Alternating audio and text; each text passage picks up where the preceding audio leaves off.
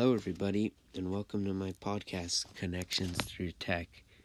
Today I'll be discussing the different ways you can use technology to stay connected to loved ones and friends in times where you need to stay apart.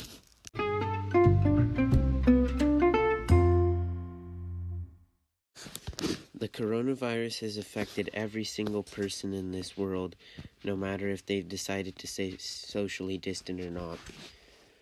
Social distance has had people stay at home for months on end without any connection to the outside world. I believe that one of the biggest and most powerful ways to overcome that social distancing is to use technology.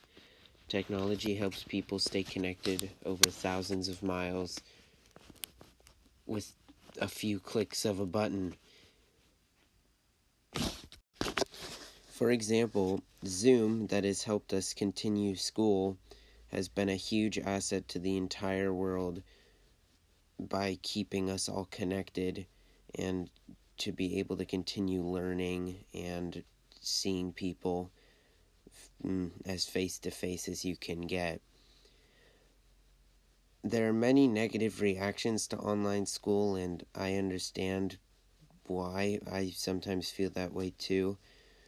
But no matter what the situation, is still the same, and this is what's going to help us get through it with still learning and experiencing school.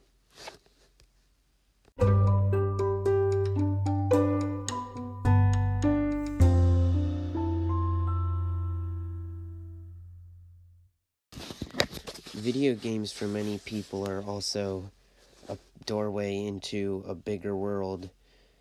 Many people struggle meeting people in person, and I know from experience that sometimes it's easier to get to know someone not face to face, but feel some sort of anonymity in the whole situation because you don't have to worry about what they think of you or what you look like. It's just how you play the game and how you treat them online. And some people decide to be a negative influence on the internet, but when people decide to come together to be a force of good, it really makes a difference in the world.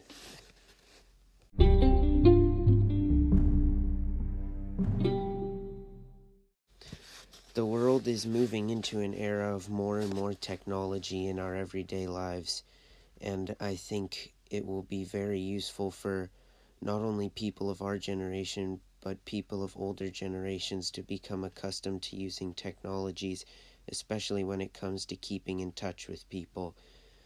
Coronavirus will not be the only thing this world experiences from now until the end of time in terms of diseases.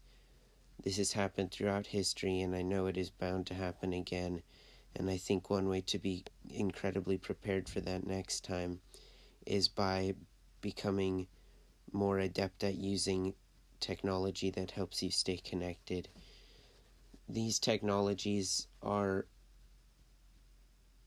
full of good ways to keep in touch with those you love and keep in touch with those you might not love as much either, whether that be, school experiences or work experiences. It's all going to be helpful in the future, and I think it's important for everyone to know how to use it well and to use it kindly. Thank you for listening to my podcast about technology and how it connects us and how it can connect us. Have a great day.